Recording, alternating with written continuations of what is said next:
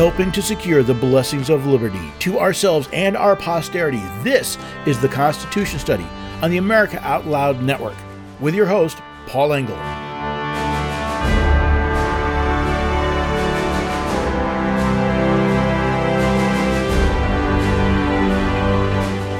I am frequently amazed when people who do not trust big corporations place all of their trust in the federal government. Some seem to think that a federal agency, unlike a private corporation, would not bow to money or political pressure. Others act like simply bestowing someone with a government job and a government paycheck means they will look out for the little guy rather than themselves. History is full of examples showing that government actors are just ordinary men and women with all the same grace and faults of all of us. This attitude that somehow government actors are perfect, or at least better than the rest of us, may explain why people are shocked to find out that large corporations have undue influence over our vaunted regulatory bodies, and those bodies have undue control over our lives. What is the solution to this problem? Is it to further regulate those regulatory agencies? Maybe it's to remove some of their regulatory power. Better yet, how about we realize that most of the agencies are actually unconstitutional and therefore do not legally exist? You see, if we actually read the Constitution, then we would not have allowed our representatives in Congress to create these agencies in the first place. Perhaps if we educated our elected representatives, we could get rid of this problem at the source by first defunding, then getting rid of these illegal agencies. Hello there, everyday Americans. Paul Engel here with the Constitution Study, where we read and study the Constitution. We teach the rising generation to be free. I am so glad you could join me today. As we look at the power of the regulatory state, our regulatory agencies, it helps to understand the Constitution, what it actually says, the actual role of the different branches of government, and we will discuss that as we go along. Because let's face it, the Constitution starts out with those three famous words, we the people. Well, if we the people aren't engaged in the process, then we the people, we can't be represented by our government, by at least the representative branches of government. And if those who are representing us, who are exercising our power in our name, are not representing us, well then, what kind of government do we have? The first regulatory body I want to talk about actually is not a regulatory agency, meaning it's not part of the federal government. It's actually the United Nations.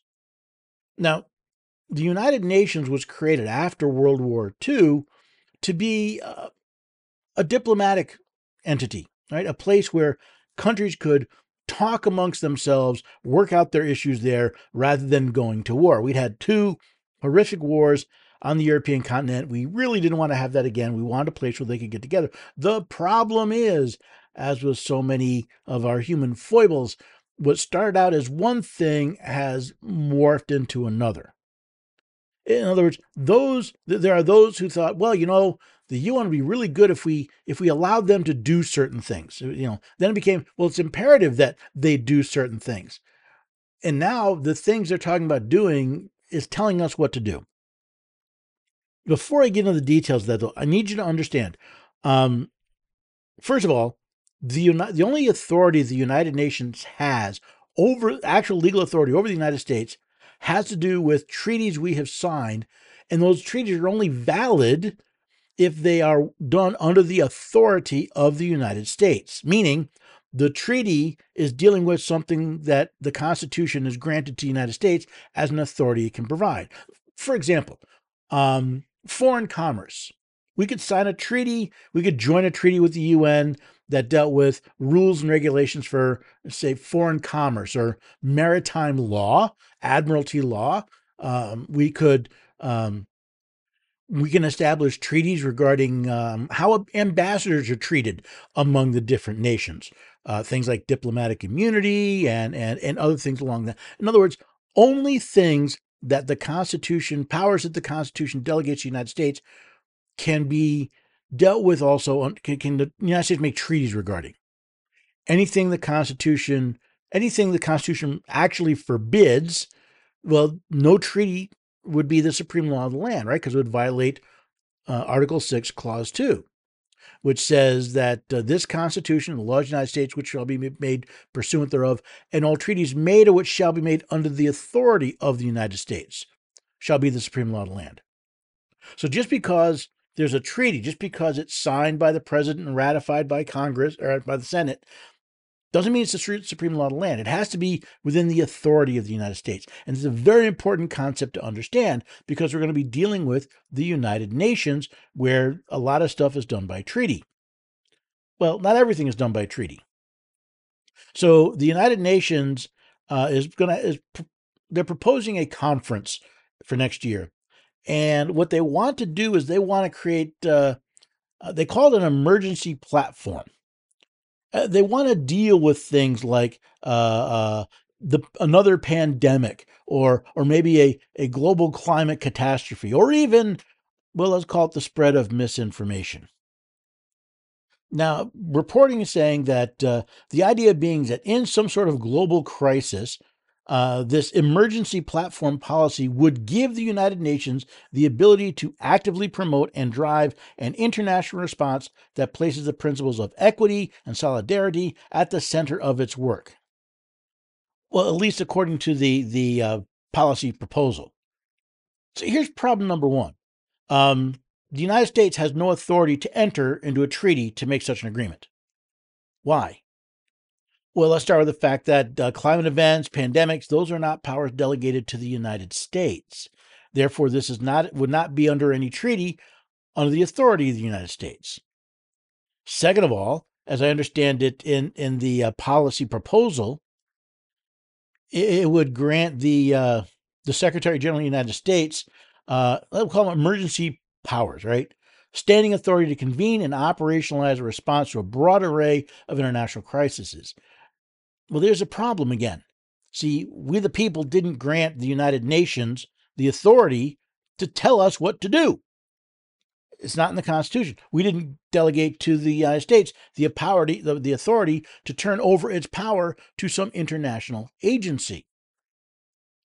But you see, here's where the regulatory agencies issue comes in. See, as I understand it, the member states would not be compelled legally to abide by the recommendations of the Secretary General, but there would be pressure to, quote, contribute meaningfully to the response and be held to account for delay on those commitments. In other words, it'd be just an intimidation tactic. Now, why is this important? Well, how many people in the regulatory agencies would simply say, well, the UN said it, we have to do it? Because let's face it, the people in the regulatory agencies, like most of the people in the United States, both in the government and in the nation as a whole, they have no clue what the Constitution says. They have no clue that this whole idea of giving regulatory power to an external agency is a violation of the Constitution. Therefore, any act doing it is void. Any act contrary to the Constitution is void. Those are not my words, ladies and gentlemen. Alexander Hamilton, the Supreme Court, Ex parte Siebold, Norton v. Shelby County, all say, Marbury versus Madison, all say that unconstitutional acts are void. They are empty. They are meaningless. But does anybody really think that these regulatory agencies, which already attempt to implement international law throughout the United States, wouldn't do this as well? Especially under pressure from the United Nations to say, why, United States, why are you not complying with this illegal mandate that you get rid of all gasoline vehicles, or that you force people to take these drugs, or you implement some sort of vaccine passport? How dare you endanger the rest of the world? It's called our right. It's called sovereignty. And as far as I'm concerned, if you don't like it, UN, you can pound sand. In fact, better yet, get the heck out of our country. Because this is not the only time that the UN has tried to effectively annex the United States. We did it with the Treaty on the Rights of the Child. They did one on gun control. They're forever passing these things, trying to tell the United States how to live their life. The problem is, all power is inherent in the people, in us. We tell government what it can do, not the other way around. And unless and until we understand that, we'll be susceptible not only to a takeover an effective takeover by the United Nations, but our own regulatory agencies being complicit in helping them to take over the United States, to give up our nation's sovereignty, as the United States government has tried to get the states to give up their state sovereignty. Now, why would they do this? Well, it invests power in the regulatory agencies. And we all know how well they've been doing lately. There was a preprint recently published that found that the CDC's Morbidity and Mortality Weekly Report claimed that masks had a 75% efficacy rate at the time, despite the fact that of the studies they used, only 30% of the studies actually tested masks, and less than 15% had any statistically significant results.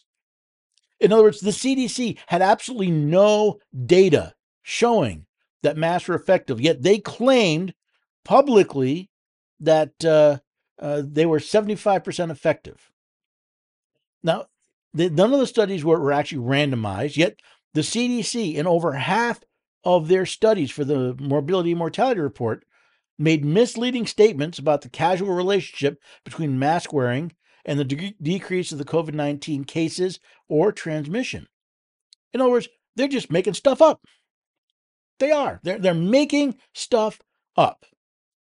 Now, I wonder just how many people believed the CDC when it said that masks are 75% effective. Based on the number of people I saw wearing face diapers for, 2.5 years, a lot of them did. And a lot of corporations and a lot of businesses and a lot of families went through a lot because they believed the CDC that was lying to them. You see, and then other regulatory agencies, under the direction or guidance of the CDC lie, tried to force people to wear masks in direct violation of the Constitution of the United States, meaning those acts were void. I've told the story multiple times about going to I was in a book fair in another county, and that county passed a mask mandate. And I told them, I don't care, it's illegal, and I had proof. So you have people that don't understand the Constitution using falsified data to infringe on the rights of the American people. But we didn't know, most people didn't know any better. They were not prepared to defend and assert their rights. And you know what? They shouldn't have had to. Well, they should have to. But so much of this should never have really existed. Why? Well, because the CDC doesn't legally exist. I know it's there. There's buildings. It has a budget. They spend, billions and billions of dollars every year, but they don't legally exist. Why? Look all you want. Public health is not a power delegated to the United States. Therefore, the legislation that created the CDC, which is not an interstate commerce entity, it is strictly a public health entity.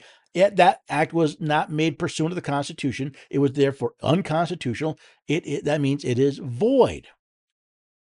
So the CDC never should have been around to say, hey, look at this fake data. But Paul, if we don't have the CDC, how are we going to get our information? The same way we did before we had a CDC. You look at state agencies, the state agencies can talk to each other, they can share information, they can challenge each other. So if a state agency, let's say the state of New York public health agency says, oh, look at these masks work. And the public health agency of, say, Nebraska says, where's your data? Let me look at it. That's garbage. That's crap. What do we listen to this nonsense for? The very idea that the CDC is there, I mean, that may have been their original charter to help the public health, but that's not the way it works anymore because we gave them power and we left them alone. Power they never legally had. I don't care what the CDC says. Nothing the CDC says is legally binding because it does not legally exist. And anybody telling me they can take away my rights because the CDC said so, they need an education. Hopefully a polite one. But that's what we deal with. We're told that the only way to do this is with another federal regulatory agency that doesn't legally exist because it doesn't have any legal powers because we never gave those powers to the United States in the first place. And then years later, sometimes decades, we find out now, guess what? They are promoting large pharmaceuticals, especially the vaccine manufacturers. They are promoting lies for a political agenda. And you know what? Nobody seems to ever be held accountable. Was it Rochelle Walensky, recently retired? I guess her term was up at the CDC. I haven't seen any criminal charges against her. I haven't seen any impeachment for the malfeasance of lying to the American people. But she had a salary. She got plenty there. Same thing with Anthony Fauci, the NIH, the entire federal public health industry doesn't legally exist. But yet, how much of that has that ruined our lives over the last several years? Then I saw this another article. This is a commentary, basically, on regulations from Housing and Urban Development. That they're interfering. It violates a prohibition on interfering with local zoning laws. How about the fact that housing and urban development doesn't legally exist? You see, HUD, I guess, has proposed a new rule entitled Affirmatively Furthering Fair Housing. And the idea is they want to force neighborhoods to offer so much housing, play with their zoning laws in order to get the housing demographics that HUD wants. HUD doesn't legally exist. The regulations do not have the rule of law. They don't have the force of law. They are, whenever they're enforced, they are done so illegally, because doing so violates the supreme law of the land, the Constitution of the United States. That's why I said we have to learn this, because trust me, your law enforcement agents aren't learning this. Your politicians aren't learning. We need to learn this so that we can teach them. Now, I have to take a break, but before I do, we were talking about the CDC and masks. You know what does work? What at least it worked for me when it came to dealing with COVID. That's having a strong immune system. Now, one of the tools I use is Healthy Cell's Immune Super Boost. It combines over a dozen immune supplements in a single, easy-to-use, travel-ready gel pack. Now, as an America Out Loud listener, you can get 25% off of any of Healthy Cell's products. All you have to do is use the code OUTLOUD at checkout. So please, go to americaoutloud.shop, find the Healthy Cell card, click on it. It gives you all the instructions. Big thing is, use that code OUTLOUD at checkout. It lets no one know that you listen to America Out Loud, and as a thank you, you get 25% off your first order.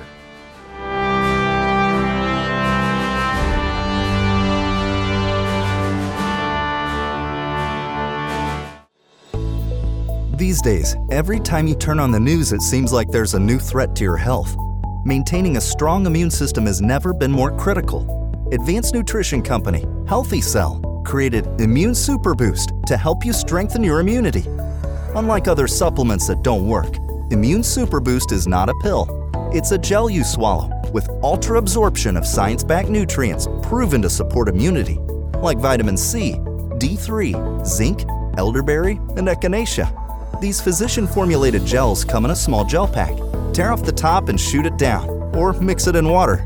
Boost your immunity. Go to healthycell.com and use limited time code OUTLOUD for 25% off your first order. Risk-free. Love it or your money back. Guaranteed. Healthycell.com, code OUTLOUD. Healthycell.com, code OUTLOUD. We wouldn't go a day without washing our hands, brushing our teeth, and washing our nose. Whoa, wait, we wash our nose? Yes, the number one place where bacteria, viruses, and pollen enter the body is through the nose. So the average person breathes over 23,000 times a day. That's 23,000 opportunities for bacteria, viruses, and irritants to get into your nose and make you sick.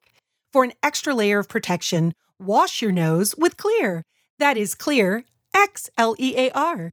Xlear's drug-free nasal spray features xylitol, an ingredient proven to block adhesion of many nasty bacteria and viruses and effectively clean, not just rinse like a saline, but wash your nose. Xlear nasal spray quickly alleviates congestion, opens your airway, and ensures your body's natural defenses are strong. Read the research studies for yourself at Xlear.com. That's Xlear.com. Protect yourself from the pathogens and junk you breathe. Pick up a bottle for you and your family today. Millions of Americans are needlessly suffering from the long-haul effects of the toxic spike protein. Dr. Peter McCullough and his team at the Wellness Company designed their spike support formula to counteract harmful spike protein from COVID-19 and vaccines so you can feel your best. Go to OutLoudCare.com today and use code OUTLOUD for 25% off your first order.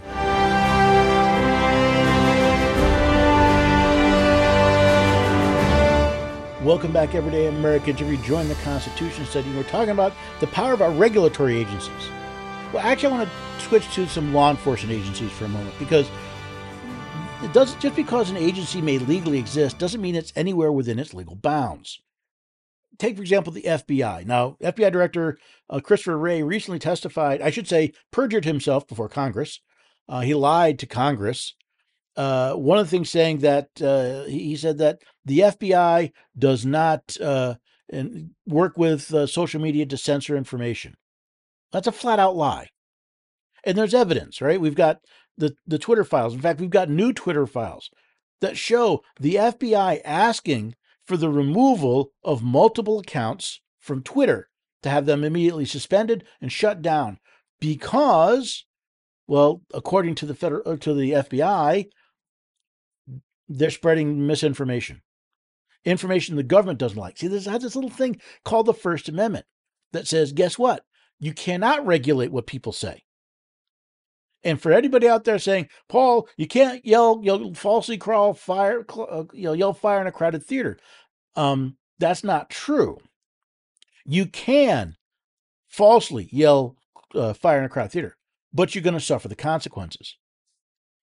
I think it's was it Schneck? I think is a case that dealt with this, where, by the way, which had nothing to do with fire or theaters, but it said that you could not use the First Amendment to protect you from such abuse of your rights as to falsely cry fire in a crowded theater, therefore leading to injury and deprivation of rights under. Or I should say of property and liberty. So, the federal government has no authority to determine what is and is not misinformation, or at least to censor information they don't like.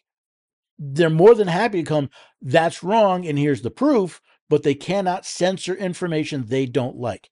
But that's exactly what the FBI has been caught with its hands in the proverbial cookie jar doing, while Director Wray lied to the American people saying, oh, no, we don't do that. This is a long list of lies coming out of the FBI and other law enforcement arms within the federal government. So the question becomes, what do we do? I have my thoughts. There's a bill going through Congress for the FBI's budget. They're talking about trimming $1 billion out of that budget. That's a start.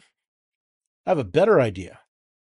How about we start restricting the FBI to its constitutionally authorized powers?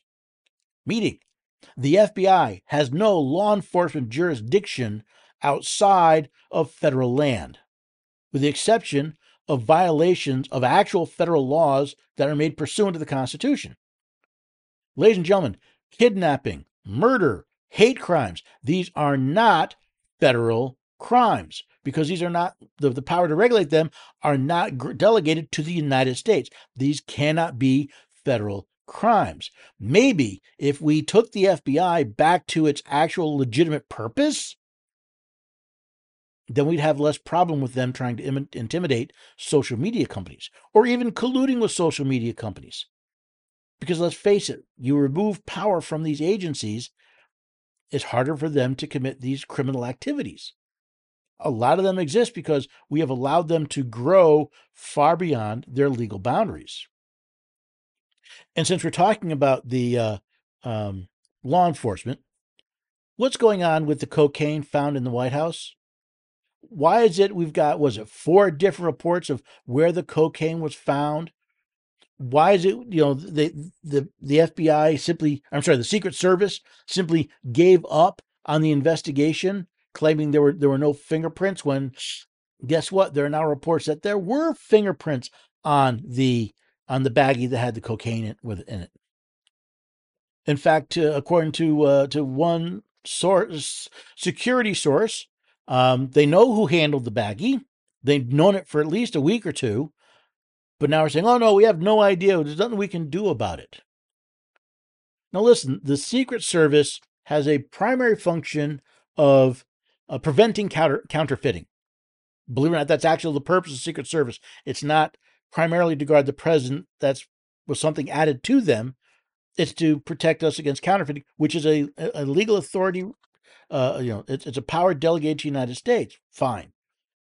Guarding the president. Okay, I could actually see that.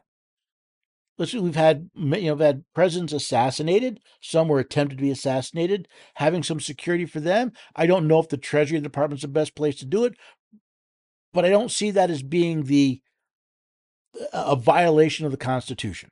There's the act of protecting the president would logically come out of having a president in the first place. But I'm sitting here wondering, here you have the White House. Now, that's in Washington, D.C. That is a federal city, meaning the FBI has jurisdiction. The Secret Service should have jurisdiction. But who's holding them accountable? You could find they could find the grandma across the country who walked through the Capitol on January 6th, but they can't find somebody who is in the White House, where they've got even more, I understand, even more surveillance than they do on Capitol Hill.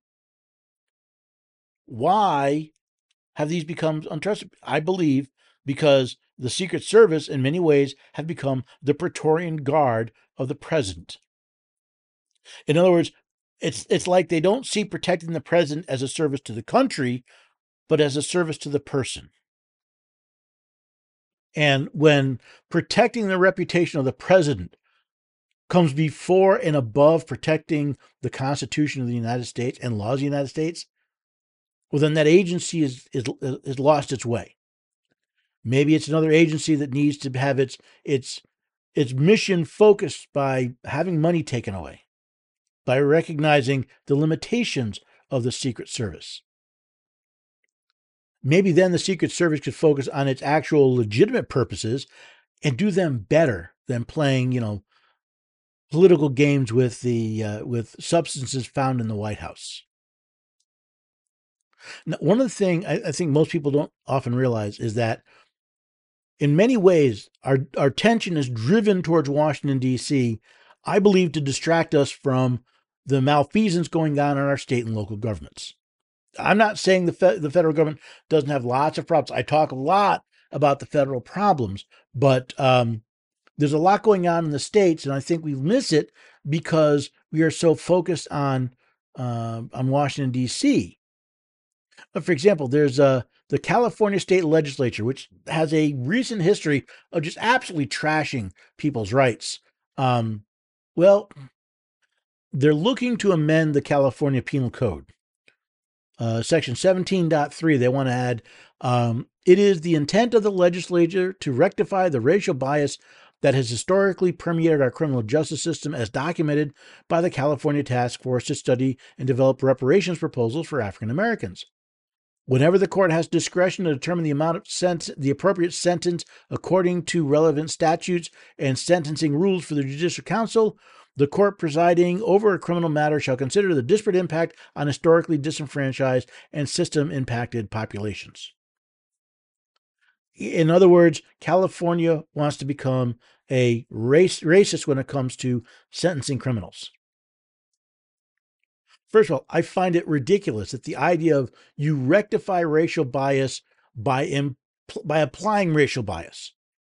They say there's been racial bias historically permeated the judicial system. Where is the proof?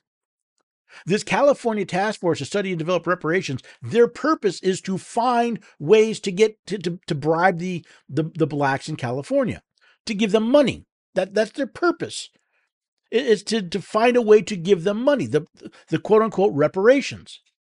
So you sit there and you say, well, okay, it's not surprising they're going to find racial bias. Where was it? And if a family, if an individual, you can prove there was racial bias in their sentencing, then deal with that. But to turn around and say, Well, let's see. We had two young men. They committed a crime X. The punishment is 5 to 10 years in jail. We're going to give the white guy 10 years. We're going to give the black guy 5 years. Why? They committed the exact same crime, doing the exact same thing. Oh, well, you see, the blacks had been treated badly in the past, so we're going to punish the white guy for something he didn't do. If you're surprised by this, you obviously haven't been paying attention to what's been going on in California. This is kind of their modus operandi.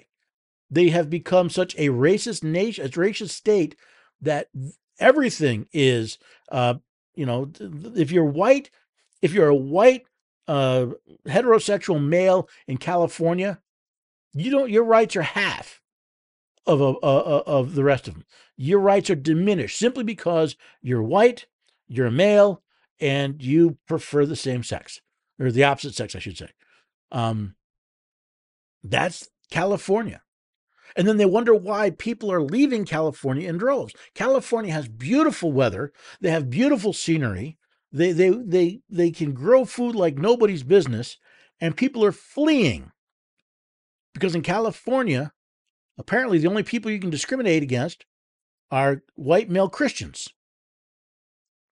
Well, let's go to the other coast, the exact opposite coast. See, the governor of Maine recently signed a bill allowing teenagers to get cross-sex hormones without parental consent. Now, at least Maine limited it to 16 and 17 years old, right? They're not talking little kids. But according to LD 539, what they call the Act Regarding Consent for Gender-Affirming Hormone Therapy for certain minors, by the way, that's already mistitled because it's gender-denying hormone therapy. The law states that a healthcare professional may provide gender-affirming hormone therapy and follow-up care to a minor without obtaining the consent of the parent or guardian of the minor. This healthcare provider, I don't think, can provide an aspirin to that minor without the parent's consent, but you're going to give them cross-sex hormones that can permanently change their body, that can make them infertile for the rest of their life. That has long-term damaging consequences. And by the way, to my knowledge, has not been long-term tested. We don't know the long-term impacts of this. See, this is the regulatory agencies at work at the state level. We're just going to experiment on our kids again. We did it with COVID. Now we're doing it with the quote-unquote transgenders, those who claim to be gender dysphoric. We're going to medically experiment on them, and we're going to keep the parents out of the loop. Gee, you'd almost think that those in government think that the kids belong to government, not to the parents. That the government gets to decide what is best for the kids, not the parents. That the government is the parent. Now, there's an agency, it's not technically a regulatory agency, but it certainly acts like one. And that's our quote-unquote public school system, our government school system. Let's go back across the country to California. You've got the Glendale Unified School District in SoCal. They suspended 2 students last year for misgendering a teacher.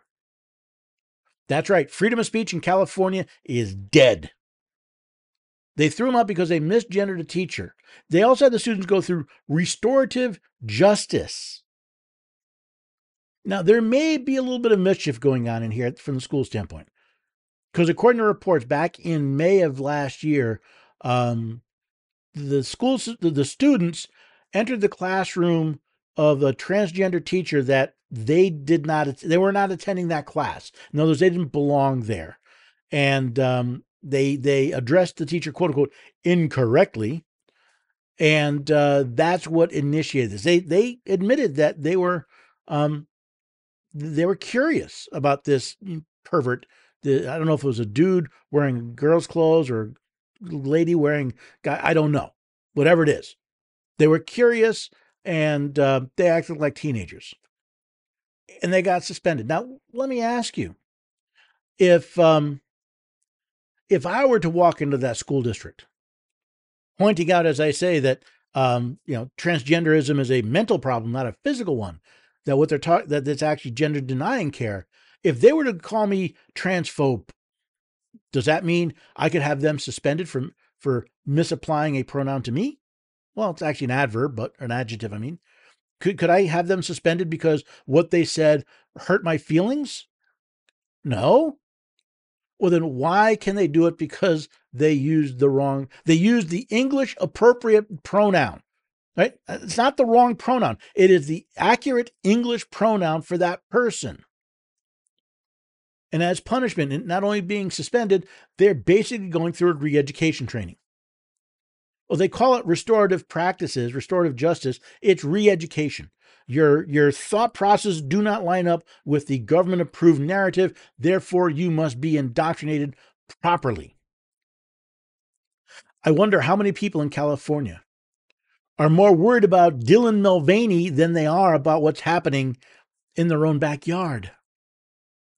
I wonder how many are more worried about that fake admiral than what's happening in their own school districts. They're more worried about hurting someone's feeling in Washington, D.C.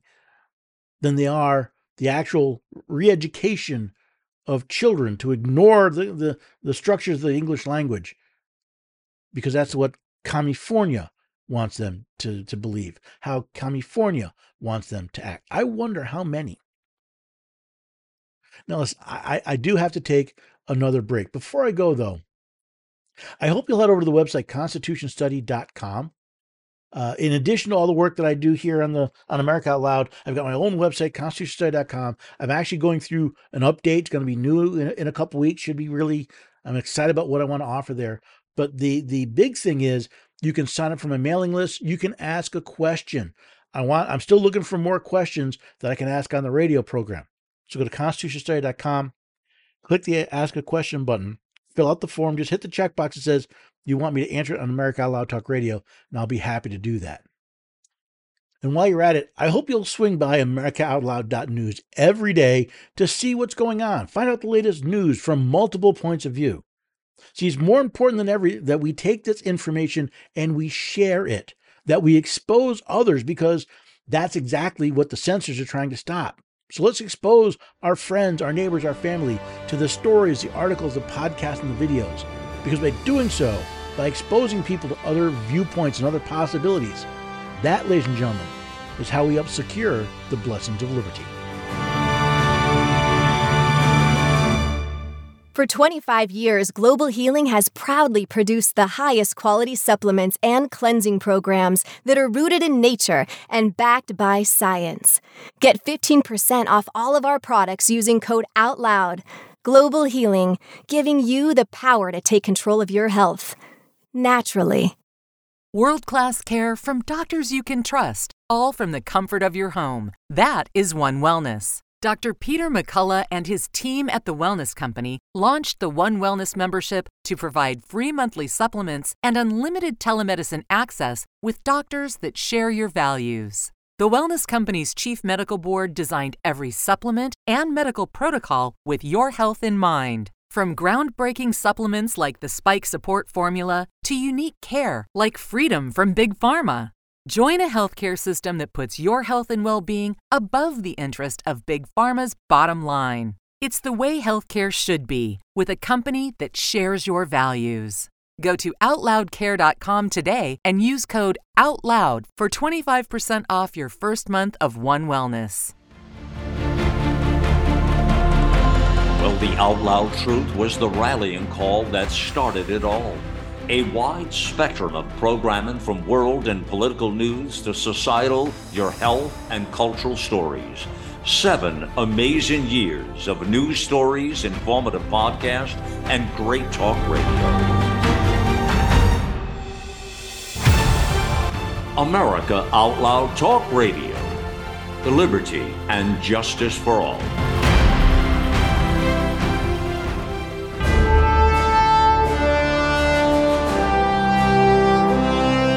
Welcome back, everyday Americans. You've rejoined the Constitution Study. Today, well, we're talking about the power of our regulatory agencies, and we've kind of expanded it beyond that a bit as we're looking at the whole regulation process, the process by which government, which was in this country created to serve the people, basically is regulating every aspect of their lives they can. we've already taken a look at the CDC and HUD, regulatory agencies out of the federal government. We've looked at some of what's going on in some of our states as well, and how we get so focused on Washington, D.C., we forget that, well, there are regulatory agencies and orders coming out of the states as well that are, well, just as unconstitutional and just as injurious to our rights and liberties. Now, this is another story I came across. This one comes out of Boston, specifically Mayor Michelle Wu out of Boston. Now, she's having, let's say she's facing some criticism. Now, why is this? Well, apparently, I guess she's made what the Nixonians used to call an enemies list. Let's go to the whole story. So apparently, Ms. Wu has been harassed lately, claims of physical intimidation for the last several months outside of her home, at different city functions, even in neighborhood parks and other public events. In response to this, the Boston Police Department asked her to put together a list of, people who may want to do something like this to her. Now, this of course, may raise some concerns, right? Is Wu going to take this opportunity to throw in, say, some political enemies that she would like to have intimidated a bit as well? I don't know yet. It's one of those things where I keep telling people you have to read past the headline, because the headline in the New York Post was that the mayor is under fire after sending a list of critics and protesters to the police. The problem is, if she was physically intimidated, if there were threats made, then the police, in trying to figure out who it was, would obviously want to know, well, are there people that might want to do something like this to you? You kind of see where I'm going here? The question is, will this leave an opportunity for a politician to take political advantage of such a situation?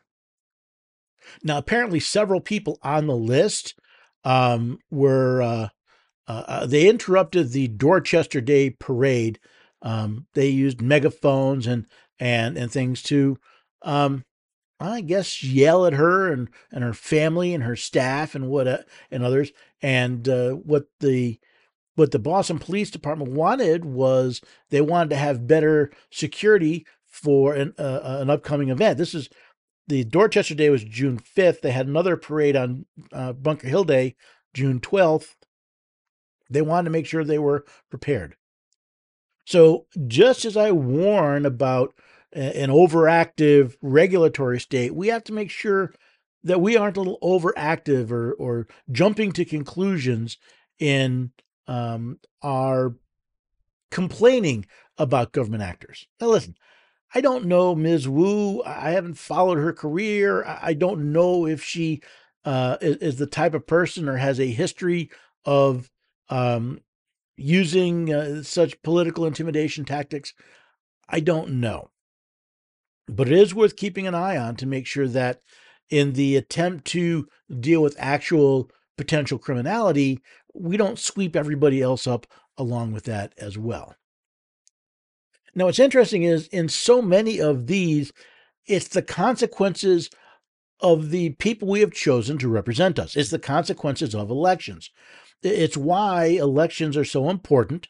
It's why they need to be free, fair, and transparent. At least that's my standard for them.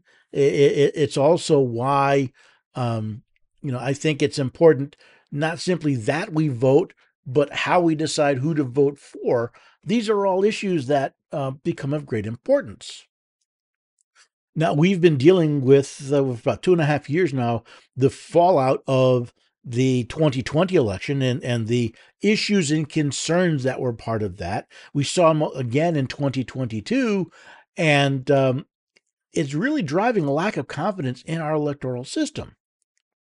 Take this report. The America First Policy Institute found that there was a discrepancy between the number of people who voted and the number of ballots that were counted. There were more ballots counted than people who voted. That right off the bat says there's a problem. Donkey, elephant, pro, con. If there are more ballots counted than people who voted, there is a problem. Now, here's a couple of interesting things with it. And again, it's 2022 election. The difference is more than 8,000 votes. In fact, it's 8,241. That is almost 30 times the difference in the attorney general's race for that election. See, the Chris Mays won by only 280 votes. We're talking over 8,000 that were additional votes. Now, how many of those were cast which ones are the extras? Were they the ones that voted for Mr. Mays or for his opponent? We don't know. But when you think about it, when we talk about, I talk about the fact that every election starts in a county. You have a county election board. The county holds elections. Yes, they will often break them up into precincts, but it's the counties that are doing the elections. And those county officials, well, many of them are elected. And I have to wonder, are we paying enough attention to the entities that are regulating the elections at the county level? Seems in Arizona, at least in part of it, or I should say in Maricopa County, the agency overseeing this is not doing a very good job. Now, again, I don't know why there were overcounts, and I specifically said overcounted. I've seen scenarios where there were more ballots cast than were actually people there, but many of them that's because a ballot got spoiled and replaced, right? So you go in, you're filling out a ballot, you screw it up, they mark that one as void, they give you another one, and you do that one right. Well, those you didn't have two ballots counted, even though you had two ballots issued. So I'm not talking about, they're talking about counted. And really, if we can't handle an election at the county level, how can we trust anything that goes on? How can you trust the state numbers if the county numbers are wrong? It's one of the reasons why I encourage people to be involved with our county elections board. It's one of the reasons why I haven't done as much probably as I should, but I have reached out to work with our county elections board just to understand, to see what's going on, and well, offer whatever advice I can to see what could be done better, so that ultimately the goal is I want the loser to accept the outcome of the elections. Right? If the loser says, you know what, I lost. There's no obvious shenanigans. There's no problems here. We did it as free and fair as possible, and I lost. That to me is a successful election. I think most elections should have some audits. Right? Audits are run. Maybe we find a couple of problems, hopefully small problems that can be resolved in future elections. That's it. That's what I want. But rather than looking at Washington, D.C. to fix this mess, to create another regulatory agency to oversee this, how about we pay attention to our counties? Again, you take care of your county, I take care of my county, then the rest of the problems really start disappearing. But whether the big other thing about elections is those elections have consequences. There are consequences for the decisions we make. There are consequences for the people we elect to represent us. And we have to learn to live with those consequences. I know we don't want to, right? It's somebody else's fault, but we have to live with the consequences. Now, one of the consequences that Californians are living with, well, actually started 10 years ago with their cap and trade program. Now, there's a couple of outcomes from this. And basically, what California did is they set limits on the amount of carbon that could be produced by certain companies. And if they exceed those limits, well, they call them credits. They say you have to buy credits from the state government. It's a tax, right? It's just a fancy name for a tax. Because some people say, well, this will mean that polluting companies pay more. No, this is a cash cow for government. Right? Because they know that it's very difficult for many industries to make drastic changes. So for 10 years, you have a choice. You could spend money to retrofit your equipment to make it less polluting. Maybe that's not even physically possible. Or you pay the government off in these tax credits. Of course, then the government gets more money, and they're supposed to use it to do things like decarbonization and other things to help improve the environment. Um, it's a cash cow. But here's the other thing: all of these companies trying to meet the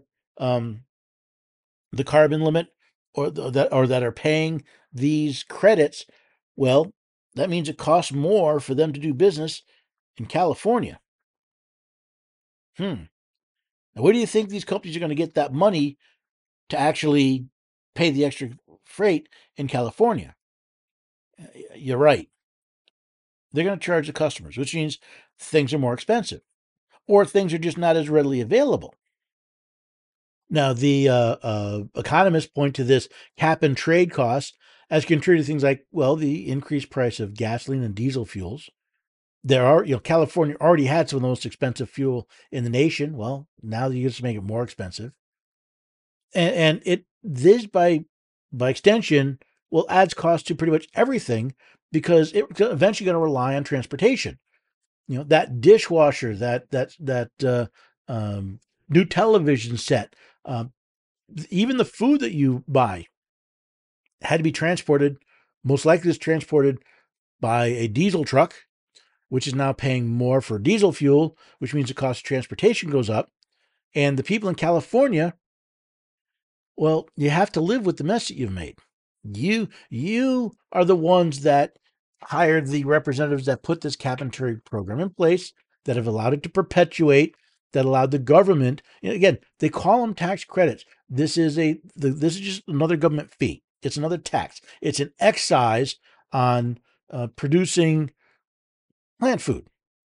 Because remember, carbon dioxide is plant food.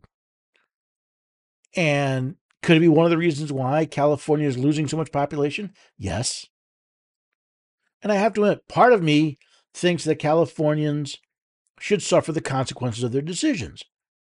No, not because I'm angry at them and I want them to suffer. I want them to learn their lesson. There's no such thing as a free lunch.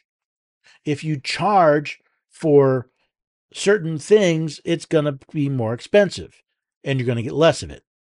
What you subsidize, you get more of. What you tax, you get less of.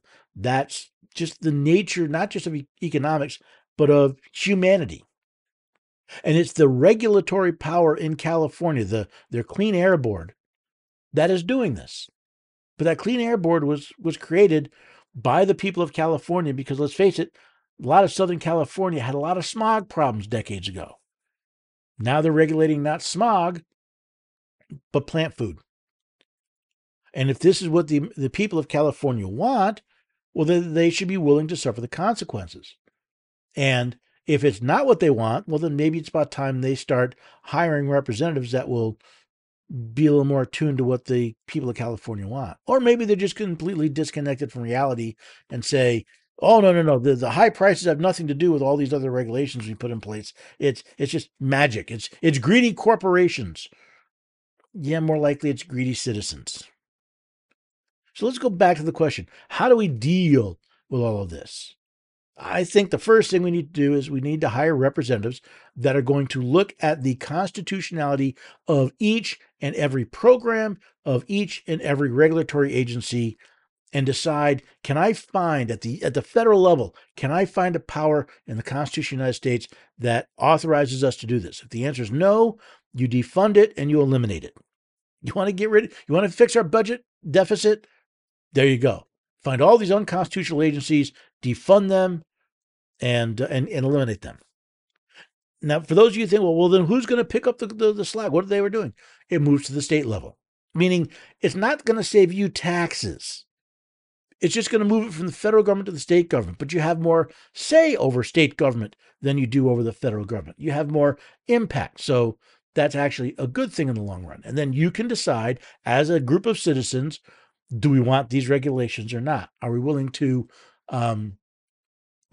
pay the pain of having this cap and trade program in California.